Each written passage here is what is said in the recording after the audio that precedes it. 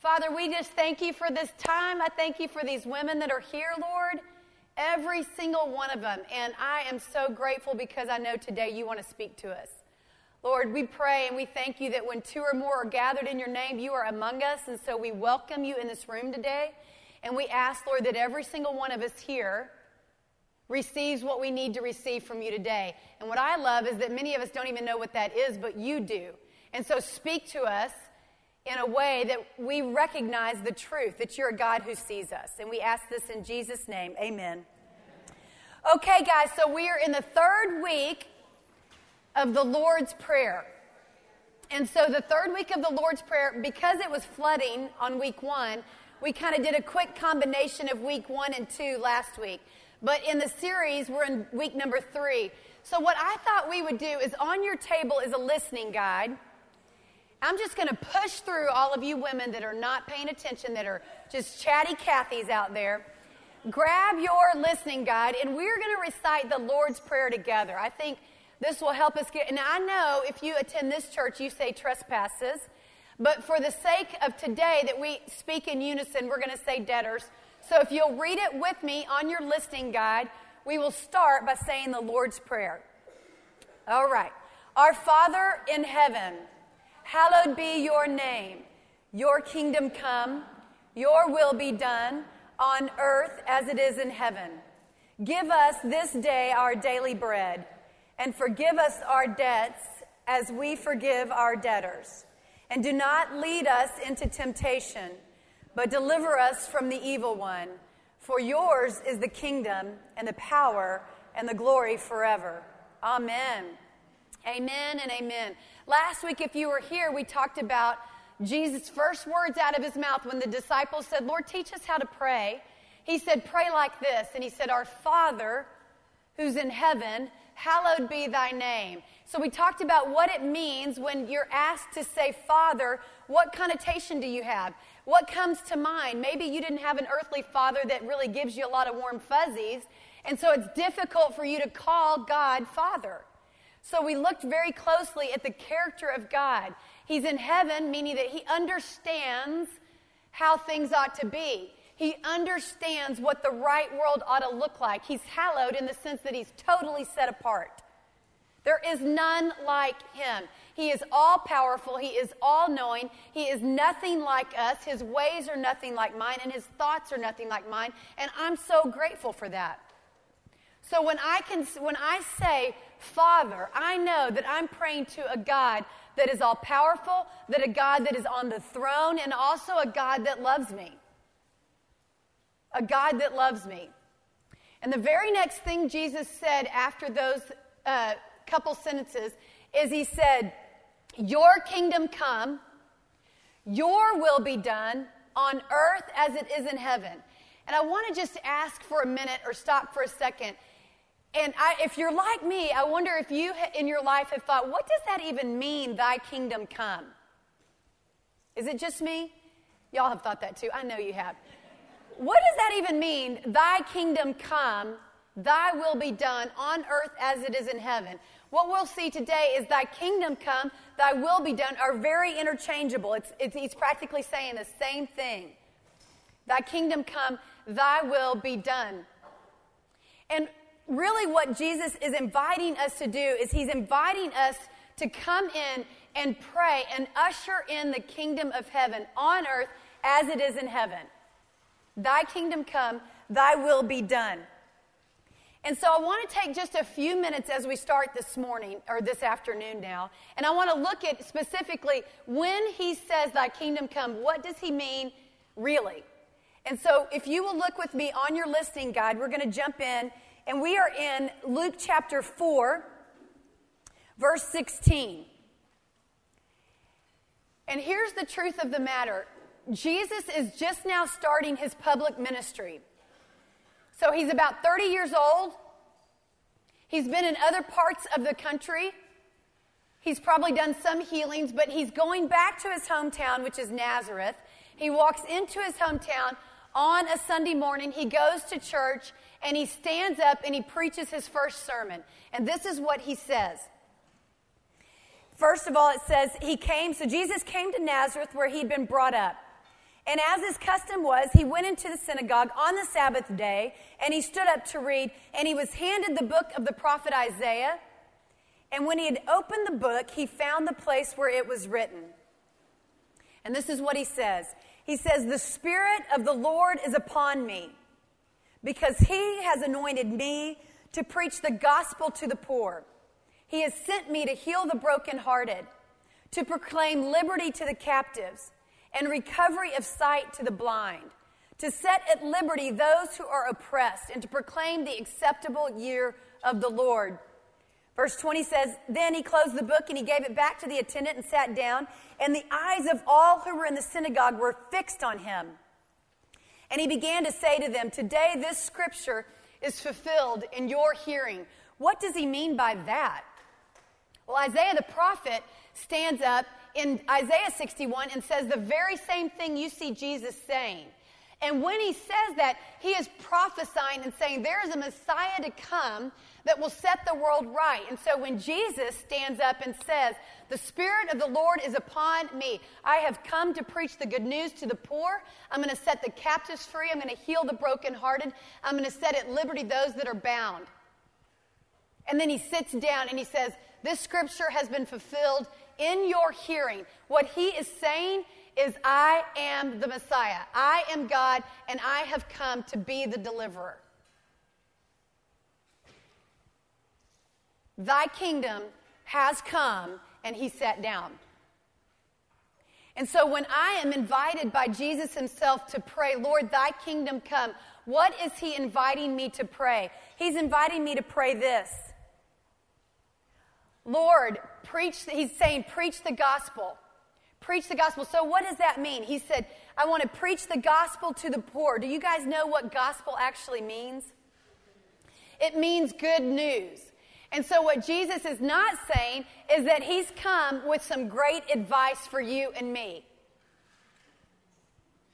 He's saying, no, I have come with a declaration, a proclamation that good news has indeed come. Have you ever been drowning in debt? Or have you ever had a cancer scare? Have you ever had some sort of scary situation and you felt like life was hanging in the balance, and then you got the news that the debt had been cleared, or the cancer was no longer there, or the child was actually safe and sound, and the experience of relief was overwhelming?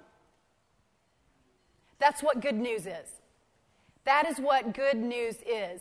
And so when Jesus says, I'm coming to bring good news to the poor, he's saying, I'm coming to relieve the poor. Who are the poor? Are the poor people those that are literally living in government housing?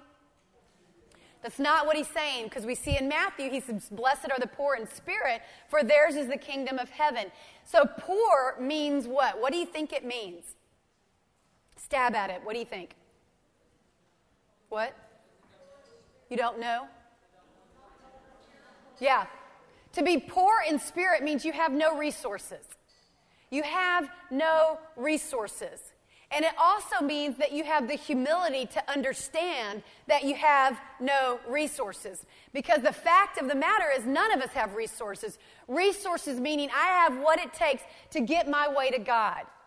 You see, every other religion is about a higher enlightenment, a continual growth and climb to reach God, whoever God is. Christianity sets itself apart in the sense that God has come down in the form of Jesus, recognizing that we don't have what it takes.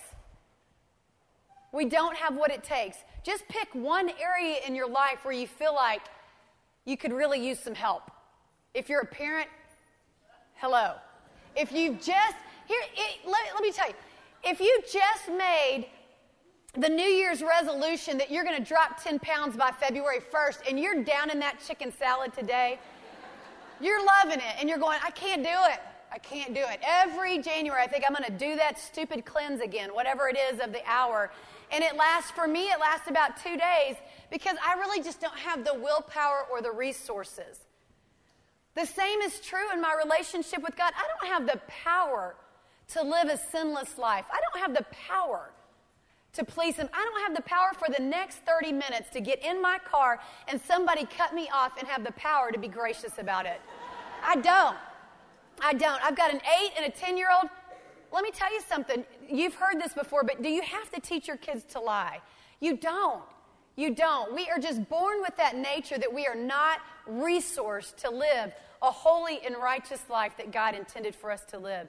And here's what Jesus is saying when he says, preach good news to the poor. Thy kingdom come. He is inviting us to pray along with him to say, listen, God's not expecting you to have it all together. God is not expecting you to have it all together. And so thy kingdom come is a prayer of relief that I can pray knowing that God's intention is to draw all men and women to himself, children, through the blood of Christ, to preach good news to the poor. Second, he says to heal the brokenhearted. To heal the brokenhearted. He's coming to heal those that are broken. See, every single one of these that we're walking through, there's 5 of them. They're all manifestations. They're all just the ravage that happens because of sin. Sin in this world. And one is that you're lost and you don't have the resources. The second is that sin breaks our hearts, does it not? You can't be in a relationship very long and not get your heart broken. Not experience rejection. Not experience what it's like to be abandoned. Jesus said the Lord said in Psalm 34:18, I am near to the brokenhearted and I save those that are crushed in spirit. And then the kingdom of God is to proclaim liberty to the captives. This word liberty actually means pardon. It means forgiveness is what it means. And it's to any that are held captive. Here's what you and I need to understand. The truth is, if you were born into this world, you were born into sin, and so you are held captive. You're held captive. Read Romans. When we come into this world, we are enslaved to sin. Nobody had to teach you how to sin. And God is saying, I have come to bring pardon. Scripture says that the wages of sin are death, and I have come to cancel the debt for you.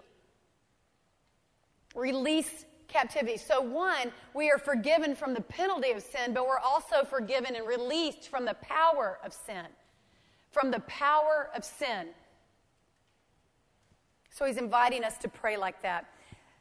And next he says, and I'm coming, the kingdom of God is to give recovery of sight to the blind. This is literally physically and metaphorically. Physically speaking, we have a God that heals, and his desire is that illness would not be present. Illness, physical illness, emotional illness, spiritual illness, it's a result of sin. Sin is like a cancerous tumor that exists in this world, and we all experience it. And he's saying, I want to give recovery of sight to the blind. I want to heal your diseases. I want to open your eyes to see things that you've never known before. And then he says to set liberty to those that are oppressed. Sin is oppressive. Oppressive.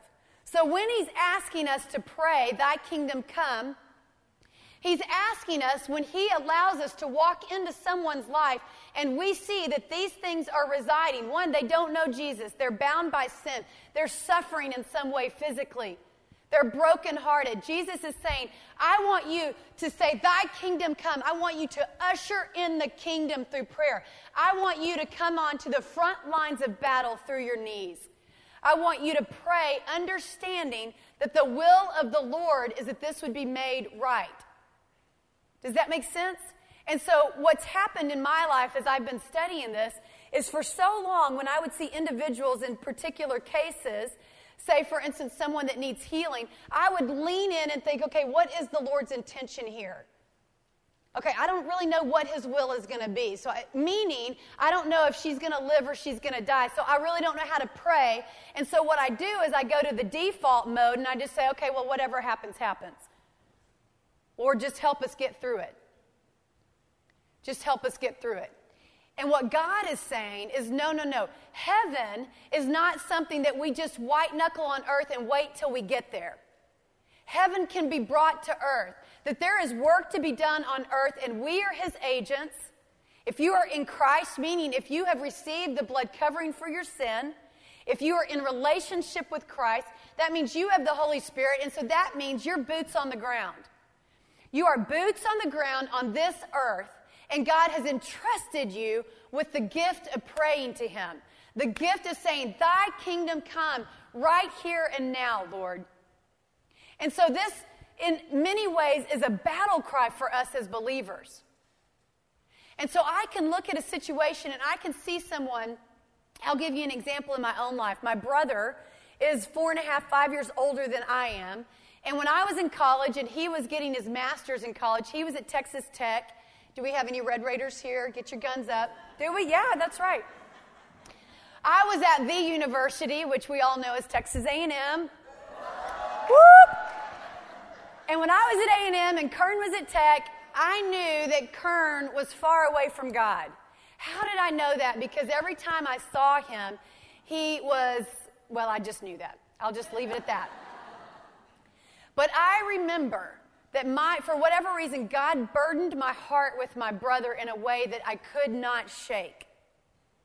And I remember thinking, Lord, I want Kern to understand the good news of you.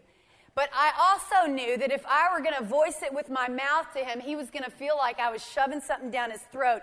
And he was going to, in fact, he did say, don't even try and shove that down my throat. So I was powerless to get him right with God. I felt that way. I felt like there's nothing I can do to get Kern to come to you. And then I realized, oh, no. Oh, no. Where's the power? The power's on my knees.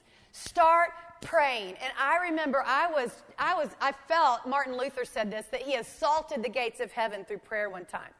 And that's how I felt. I even remember like it was yesterday, in my apartment in college, I remember weeping and thinking, Lord, I don't want to be in heaven if Kern isn't there.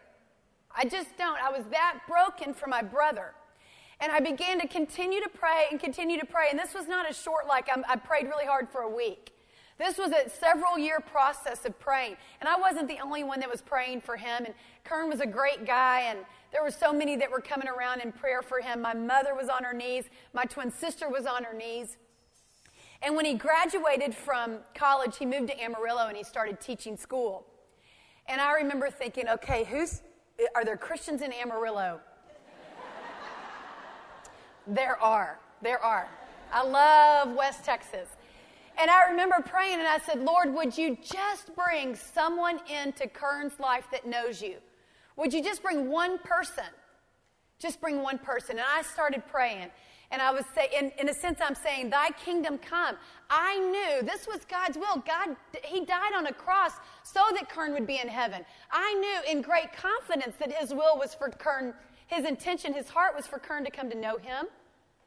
And so I could approach the throne and continue to approach the throne and continue saying, Lord, I want Kern to know you. Just bring one person into his life.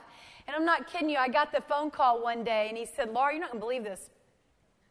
This Saddle Tramp, that's this organization where they ride horses at Tech. I'm not even sure what they do. They charge the field on a football game. I know, it's annoying. So he was a saddle tramp at Tech, and he said, Laura, you're not going to believe this, but my buddy, who was a saddle tramp a few years older than me, is from Amarillo. We reconnected, and lo and behold, his dad is a Methodist pastor. And I said, there's no lo and behold there, baby. Let me tell you. And so he invited Kern to church. Kern started going to church, and then Kern went on a retreat with this church, and it changed his life. Changed his life. Thy kingdom come, thy will be done on earth as it is in heaven. And my brother loves the Lord umpteen years later. And so God is inviting you and me. Is there anyone in your life that you know that is far from God? And you're weary and you're tired of praying and you wonder, is God even listening? Is God answering this prayer? Will it come to fruition? How many of us in the room, if you have children, have prodigal children? And here's what I'm challenging you with. Don't give up. You keep praying, and you can know that your heart that breaks for him, God's breaking 20 times more. And the reason your heart is breaking is because God's allowing your heart to break. Because your boot's on the ground, and he's saying, get in the game. Get in the game. There is nothing more powerful than our prayer life. Nothing more powerful. Let me tell you, I don't have the words to entice you to come to know Jesus. If I am not on my face praying, I'm telling you what, they're words. But when I pray effectively like Jesus has taught us, and I enter into the throne, by saying, Lord, come, thy kingdom come in this person's life, Lord, thy kingdom come. Oh my goodness, does it honor the Lord. But it also unleashes the Spirit to work and to move. Now, can God move if I don't pray? Obviously. But here's how gracious the Lord is He's saying, here's what life is going to look like for you, Laura. When you give me your life, what you're doing is you're locking arms with me. That's just a picture in my head of how it helps me, is that we're on an adventure together, and I'm going to invite you into what I'm doing. And I'm actually going to use you to speak for me. I'm actually going to use you to usher in the kingdom of heaven here on earth. And here's what it's going to do. It's going to blow your mind. It's going to blow your mind. Because as the world gets darker and more perilous, you're going to see in brighter and brighter ways that I am at work. But if I'm just looking at this world going, this is awful, we are in a bit of a mess, I'm going to just curl up in my bed and just watch, like, I don't know, Desperate Housewives or something. And I'm just going to get more and more defeated and less effective for the kingdom. And the Lord's saying, come, get in the game. Get in the game. And so he's saying, when he tells his disciples, pray, thy kingdom come, he's saying, let it be a battle cry. A battle cry. You know what God's heart is. You know what he died for. You know what his kingdom is about. Now start praying it in. Start praying it in. It's a gift for me to get to pray for others. To intercede for others is one of the greatest gifts we're given. And it is not for the faint of heart. But it's one of the greatest gifts we're given. Another example that comes to mind in the realm of healing is Michelle Biggs. Raise your hand, this cute little girl right here, even though she's a Red Raider. No, I love Red Raiders. Michelle Biggs is one of my dearest friends. She's also on the board of Yes Ministries. And almost 6 years ago in August, her third child was born. His name is Cooper, and he was born at 25 weeks, and he was less than 3 pounds. He was 2 pounds. 2 pounds, but he did not breathe for 27 minutes. Is that correct? And I remember getting that phone call, and it was just mind-blowing. And we rushed to the NICU, and we see, and then Michelle's in surgery, and it feels like a mess. And she comes out of surgery. I'm telling you, I think you were probably on that surgery table praying for that Cooper. I have never seen a mother storm the gates of heaven like this one. And she was hell-bent and determined Cooper was going to make it. And he was not only going to make it, but she was hell-bent and determined that he was going to come out A-okay. And so we all joined with her, and we started praying, thy kingdom come, Lord, heal this child. Cause him to breathe. Lord, don't let there be any brain damage. Lord, would you heal this child? And this is what I love about Michelle, is that she is just raw before all those nurses, and they would come in oftentimes, and she'd be praying out loud, I'm sure, over Cooper. We'd walk in to see her, and she'd be praying, and she was not going to stop. And y'all, if you could see Cooper today, he is a tank. He looks like he's going to storm something. He is beautiful. He is beautiful. He is sharp as a tack. And I'm telling you, we look at him oftentimes and we're like, let me tell you something. You don't even have a clue that your mama was used by God to get you in that tank little body that you have. So you better be nice, Cooper. You better obey. But it was such a glorious thing for me to see Michelle on her knees like that. I've mentioned to you before that my 10-year-old little boy, Ben, he battles anxiety, and Sunday night was a rough night for him. I got home from that retreat, and he had for various reasons, it was a difficult weekend for Ben, even though it was a good weekend. But that night, he was really scared to go to bed, and he'd seen something that kind of messed up his little mind, and so he was very fearful. But that messes up your mom's heart, doesn't it? You don't even have to be a mother, just those that you love, those in your life that you love. When they're not okay, you're not okay. I'm telling you, I woke up Monday morning and I fasted and I prayed until I picked him up at 4 o'clock. and I was charging the gates of heaven. Thy kingdom come. Lord, you did not give Ben a spirit of fear. That is not from you. You gave him a sound mind. Now, Lord, make it come to pass. Lord, do it. Now, I don't come to the Lord with a demanding fist, but I come to the Lord in great confidence because I know what his will is. I know what his will is. Now, we'll talk in just a minute about when the healing doesn't come and the anxiety persists. We'll talk about that. But the Lord is saying, no matter what, you come to me. Come to me. I want you to be boots on the ground, and your prayer is going to unleash heaven, and you're going to see miraculous things happen. And when you do, the Lord himself will be glorified and lifted up, and people will go, there's no way that could have happened apart from God. Tell me more about him. And others will be in heaven because of our willingness and obedience to pray. And so when God says, pray, thy kingdom come, get in the game. Get in the game. I know you're tired. I know you feel like I've been praying for this thing to change for so many years. I'm exhausted. Start praying again. And I'll tell you, when you do, and you get in the game, there are so many times, just even that one day, it was about 8 hours that I was fasting and praying for Ben. The Lord was speaking to me over and over and over about his plans for Ben and how he sees Ben. And my shoulders begin to relax and I begin to feel secure again. There's nothing like intimacy with the Father, and it comes through prayer. It comes through prayer. And so as we are praying and ushering in his kingdom, we become kingdom prayers, is the way I like prayers, get it? Kingdom prayers. And so as we're doing that, the Lord begins to change us. He changes our mind. What we think changes. And as a result, the way we live changes. And so we become kingdom bearers. And so we bear the kingdom. And so I recognize in my life that everywhere I go, I bring the kingdom of God. Everywhere I enter, every place I go, I bear the kingdom of God. Why? Because the Holy Spirit lives inside me. So whether I want to on any particular day, I'm bringing the kingdom of God because of who I belong to. This is the same for you. And so if I will be in a posture of prayer in my life, my antenna goes up and I begin to see things differently.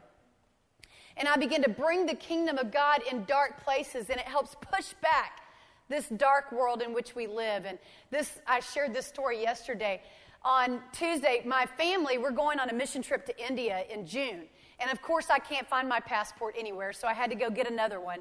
And so they only take appointments, and so whatever. So I had to go to the post office on Tuesday the 30th, or whatever, on the 31st. That's when I could go see her. 10:45. So I show up. I've got all my paperwork ready. I'm cute. I'm freshly washed, knowing that picture's going to be there for 10 years. I'm ready to go.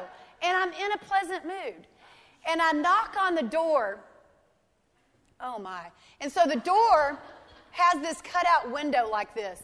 And I'm telling you, this lady, I ring the doorbell as I'm told to do. And she opens that door, and she's looking at me like, how dare you? How dare you show up for your appointment? How dare you have fresh lipstick on? How dare you? And I was like, and I don't know if you're like me at all, but when I am met with that attitude, man, I can give it right back. It is no problem for me. If you want to go there, oh, it's on. I will go there with you. I'm telling you. And I was like, and she said, okay, I need your paperwork. And I said, I'm just here to renew your passport. And I said, okay, maybe not. I don't know if that's the right term, but I can't find mine.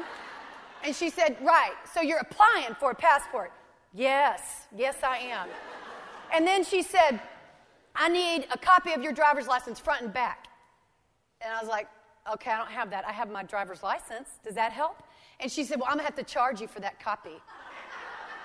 I said, baby, I will take that 15 cents. You just charge me for that. I was like, okay, great. Trying to be nice. And so she leaves. And in that moment, my head is just going, here's what I'm going to say back. When she comes back, she's going to win. And then it crossed my mind that in less than an hour, I was going to teach on this. And I thought, okay, God, okay, help me be nice. And I realized that God was saying to me, I'm not asking you to be nice. I'm not asking you to be a good little girl. I'm asking you to take one step forward toward this sweet woman, because who knows why she woke up so cranky. Who knows? You've heard this if you've ever sat in a counselor's chair, which hopefully you have, because we all need to. They will tell you, hurt people, right? And so in an instance, God was able to kind of grab hold of me, and I started to think, what in the world did she wake up facing this morning? What was she facing? Maybe she's thinking, I cannot make rent, and the first is tomorrow. Maybe she's thinking, I cannot get this baby to get right no matter what. Who knows? Maybe she had even awakened that morning and said, God, I am done. If you exist, you better show yourself to me. I have no idea. She may have not said any of those things. But it didn't matter, because here I am, boots on the ground, called by God, invited by God to be the kingdom of God. And so in that moment, she comes back. No, she's still around the corner, and her supervisor comes to me, and he says, is she taking care of you? And I said, you better believe she is. She's doing a great job. Changed her entire focus. So she came back to me, and she said, all right, baby. And you know when they call you baby, when anybody calls me baby, I know we're headed down a good path. And she says, all right, baby. She said, here's the thing. You need to take this, go pay for it, then come back. And I looked at what I owed, and there was no charge for a copy. And I came back, and we got our stuff done. And she said, okay, here's whatever. It was done. And our time together had ended. And I didn't say, do you know Jesus? I didn't say, it doesn't matter how rude you were to me. I still love you anyway in the name of Jesus. I didn't say that. She said, okay, you're done. And I said, all right. And I held up my hand, and she was looking at me like I was a freak. And she grabbed it in my hand, a high five, and I held it. And I said, bless you today. And she looked at me, and I just thought, that's it. That's it. That is the surprising love of Jesus that he's asking me, Lord, would you just push back the darkness for me, Laura? Would you allow me to do it through you? Would you just for 1 minute, would you keep your antenna up? Because there are things for you to do. And I'm telling you, it made my whole day better. There is joy to be had when we allow the Lord to do what he's called us to do. Would you just allow him to move through you? Be a kingdom bearer today. You are invited, not commanded and instructed. You are invited. And what that means is you miss out when you decide that here's what life is about. This is what life is about. Life is about me. Life is about my comfort. Life is about my well-being. Life is about my happiness. Life is about what works for me. And you better believe I'm going to pray about that life. I am going to pray that this life goes well. And here's the thing. Does God ask us to pray about our lives? Yes, he says, come to me, all of you who are labored and heavy burdened. I'll give you rest. Cast all your cares on me because I care for you so much. But here's what God is saying. He's saying, if you want to follow me, you got to lose your life. Because if you'll lose your life for my sake, you will find it. You will find it. And so what that means is that we all stand in the tension that I don't get to own my life. I don't get to follow Jesus and call the shots. Leviticus says, I will be your God and you will be my people. He doesn't say you get to be the co-pilot. He's saying, I will be your God and you will be my people. And so when I am coming to Jesus, I'm not coming to Jesus for a ticket to heaven. I am coming to Jesus to allow him to be Lord of my life. And I will tell you this. So many of us have 1 foot in and 1 foot out. We want the benefits of Jesus, but we don't want what it costs to follow Jesus. And that is a miserable life. Let me tell you, if you are like that, you're like the church in Revelation. He says, the church of Laodicea, he says, you're lukewarm. I will spit you out of my mouth, because he's saying you will be miserable. 1 foot in, 1 foot out. What does he want? He wants my full surrender. Paul said it best in Galatians 2:20. He said, I have been crucified with Christ. It is no longer I who live. Meaning, he has died. When Christ died on the cross, I got to die with him, and I'm raised to new life. I've been crucified with Christ. It's no longer I who live, but he who lives through me. He who lives through me. And the life I now live, I live by faith in the one who loved me, died for me, and gave himself up for me. We are all faced with that. It is not for the faint of heart, but if you are craving joy, which you were wired to crave, you won't find it any other way. You will not find it any other way. You remember the woman that kept going to the well? And Jesus said, he kept trying to tell her, I'm living water. What you're thirsty for, I am. I am. Not I have it, but I am. Living water. She couldn't figure out what he said. He cuts to the chase and says, go get your husband. She said, well, I don't have a husband. That's right. You've had 5 husbands, and the man you're living with is not your husband. Why is he saying that? To shame her? No, I've taught this before. The reason Jesus is saying that is he's saying, baby, there is no well apart from me that will satisfy you. Every other well you'll have to continue to go back to get your fix. You call it people, you call it addiction, you call it career, you call it success, whatever you want to call your well. You will continue to come back. I understand that full well. And Jesus is saying, come to me. But when he asked the disciples to follow him, he also asked them to drop everything. They had to leave behind everything. They had to drop it and say, my life no longer belongs to me. And so that's what leads us into the second part. What happens when we say, I'm yours, Lord, skin's in the game. I'm ushering in the kingdom. I'm going to pray like a prayer warrior that you've created me to be. And when I see your kingdom is not here and it's darkness, I'm going to pray, usher in your kingdom. Lord, use me in that way. And so you do. And so you get in the game and you start praying for that loved one to be healed. And you are in the game and that loved one dies.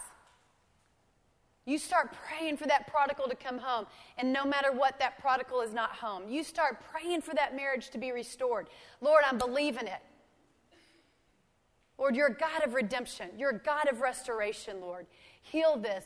And it's not only is it not getting better, but it even seems to get worse. What do we do? What do we do? How do we stay in the game when there's heartbreak at times? I'll tell you what I do, is I go back to the God that I've given my life to, and I look at this passage in Luke 22, 41 through 44. This is right before Jesus, our Lord, is about to go to the cross. Well, he's about to be arrested, and then he goes to the cross, and he knows what God has asked him to do. He knew it from the very beginning. He knows, and yet he is fully human, and he is freaked out about it. He is stressed out. And here's what he does. He comes to the Lord through prayer. And it says Jesus walked away about a stone's throw, and he knelt down and he prayed. And he said, Father, if you're willing, please take this cup of suffering away from me. How many of us have been on our knees? Please take this away, Lord. Take it away. Take it away from my life. Take it away from this loved one's life. Lord, fix this. Change it. Your Lord understands that. Lord, please, he said, take this cup of suffering away from me. Yet, I want your will to be done, not mine. That's it right there. I want your will to be done, not mine. Whoo! That's a tall one. That's a tall order. I want your will, even if it means I suffer. Even if it means that I suffer on this earth. I want your will to be done.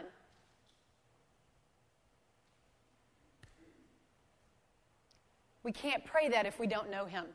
We cannot pray that prayer authentically if we don't know that we serve a good Father. A good Father that is worthy of everything he might ask of me, even a cup of suffering. Last night, we gathered around with some friends of mine in Friendswood. One of my sweet friends who I've done ministry with on and off throughout the years, her daughter is pregnant. And they have discovered through lots of tests that this baby in utero has significant maladies. That this baby is going to come out as a special needs child. And so we are on our knees praying, and we're asking God, Lord, would you heal? Would you heal? But as my sweet friend started praying, I was so humbled and blessed by her heart. She said, Lord, if this is a cup that you are bringing into my life and you are going to be seen more clearly and more fully and more glorified, Lord, who am I to despise it? Who am I to despise it? And she began to thank God for what he's doing in their lives. And she said, and she was so raw and honest, and she expressed her fears and her concerns and her desires. But at the end of the prayer, she said, Lord, I really do love you. I really do love you. Y'all, we can't be sustained unless we really love him. And here's how we learn to love him, is when we come to him as frail daughters. And we say, I think this might take me under. Please remove it, Lord. Please remove it. And in that moment, you hear the sweet, tender, comforting voice of the Lord, and you experience the comfort of the Holy Spirit. And you're able to say, yet not my will, but yours be done. Yet not my will, but yours be done. Y'all, our lifespan on this earth is a blip. It is literally a blip, y'all. God's chief concern is not my comfort. God's chief purpose in his world is not that Laura has a happy 85 years. God's chief concern is his glory and that people are ransomed back to him. And by his grace, he has taken me out of the kingdom of darkness and he's put me in his kingdom of light. And for the time being, in the meantime, I get to be boots on the ground for him. And I get to say, Lord, it's not you've saved my life. My life is yours. And so in this time that I live, Lord, you do with me whatever you want. You have me pray for whomever you want me to pray for. Lord, if suffering comes to me, I don't want suffering to come to my life. My sweet husband, when he prays for our kids, I love to hear him pray for our kids because he'll always pray, Lord, allow them to surpass me. Lord, would they do things far greater and far more effective than I would? Lord, would their faith surpass me? Would you do things that we couldn't even think or imagine? And Lord, if that involves suffering, we trust you. But Lord, would you protect them? I sure would love for you. If there's any way they could be protected from any suffering, Lord, that's my heart. What an honest prayer. What an honest prayer. But at the end of the day, thy kingdom come, thy will be done on earth as it is in heaven. It's not thy kingdom come, but my will be done. It's thy kingdom, your kingdom come, your will be done on earth as it is in heaven. And then as he said that, the very next thing that happened, it says, an angel from heaven appeared and strengthened him. And he prayed more fervently. And he was in such agony of spirit that his sweat fell to the ground like great drops of blood. Isn't it a beautiful picture that when we in agony can go before the Lord, that his angels will come and strengthen us? This is the thing. There's a friend of mine that lives a stone's throw away from me. She's 31 years old, and she's been diagnosed with a big one. It's a tough ailment. And we are gut punched in our town about it, in our community. And so when I jog now, I make sure and I jog by her house. And I'm asking for healing, total restoration and total healing. And then my initial thought is she has to beat this. She cannot succumb to this, Lord. And I start that way. And that's a very real and honest thing. But as I keep jogging and as I keep praying, the Spirit of the Lord begins to speak to me. And the Spirit of the Lord says, I'm doing things in her life and through her life that would blow your mind, Laura. And I am touching her and blessing her, and I am going to make sure that every gap is filled in. And I've got things going on. And then he reminds me of Isaiah 55 when he says, Laura, my thoughts are not your thoughts, and there's no way of mine that's like your ways. And so you're going to have to trust my heart, Laura, when my hand seems a mess. When you can't understand the work of my hand, I'm asking you, just trust my heart. I love her more than you do. She is my child. That's what God said. When Jesus is crying out to him, don't you think he knows this is my kid that I love? But then Hebrews says, you know what? It was for the joy set before him that Jesus endured the cross. It was for the joy set before him, scorning its shame. For the joy set before him, he endured the cross, scorning its shame, and now he's seated in the place of honor beside God's throne. None of our suffering will ever be in vain, ever be in vain. The Lord says in Romans 8:28, I'm working all things together for good. It may look like a dark mess right now, but you can trust me. You can trust me. Hang with me. Stay in the game. Stay in the game. And so what I'm going to leave us with today is this question: are you in the game?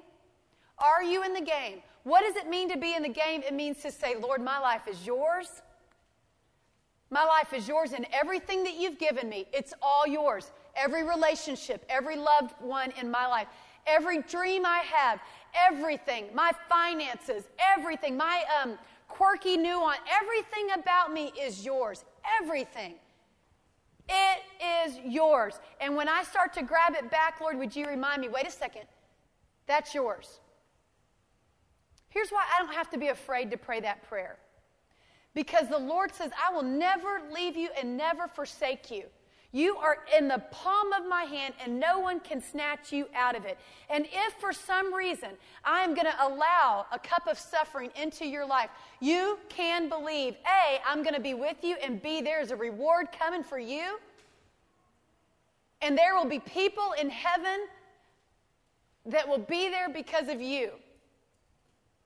Because of what you allowed me to do through your life. One of my dearest friends, another board member, Nona Landers, her mom died about 2 weeks ago. And she had a debilitating disease that took her out of most of her kids' lives for 38 years. And she passed away. And she led, and let me tell you, they stormed the gates of heaven asking God to heal her. And God entrusted her and allowed this disease to continue in her life. And Nona found her Bible. And in the back of it, she found prayer after prayer after prayer after prayer that nobody knew Miss Beth was praying. She said, Lord, Luke, her grandchild, he's got to learn to read, Lord. Lord, this person needs to come to know you. Lord, my son needs a wife. And they were overcome. And then they learned from so many different people who had come to Christ at her bedside in the hospital that she prayed with to receive Jesus. Do you think that her life was just a big disappointment? Do you think that her life was ineffective? Let me tell you something. That woman stormed the gates of heaven in her hospital bed. And when she died, just the stories that remained of her were not, well, she was really kind and nice, although she was. Her love for Jesus was just crazy. And that's the beautiful thing, because that love can't be manufactured, but it's a gift we get. It's an intimacy that we get to know all our own when we say, here it is.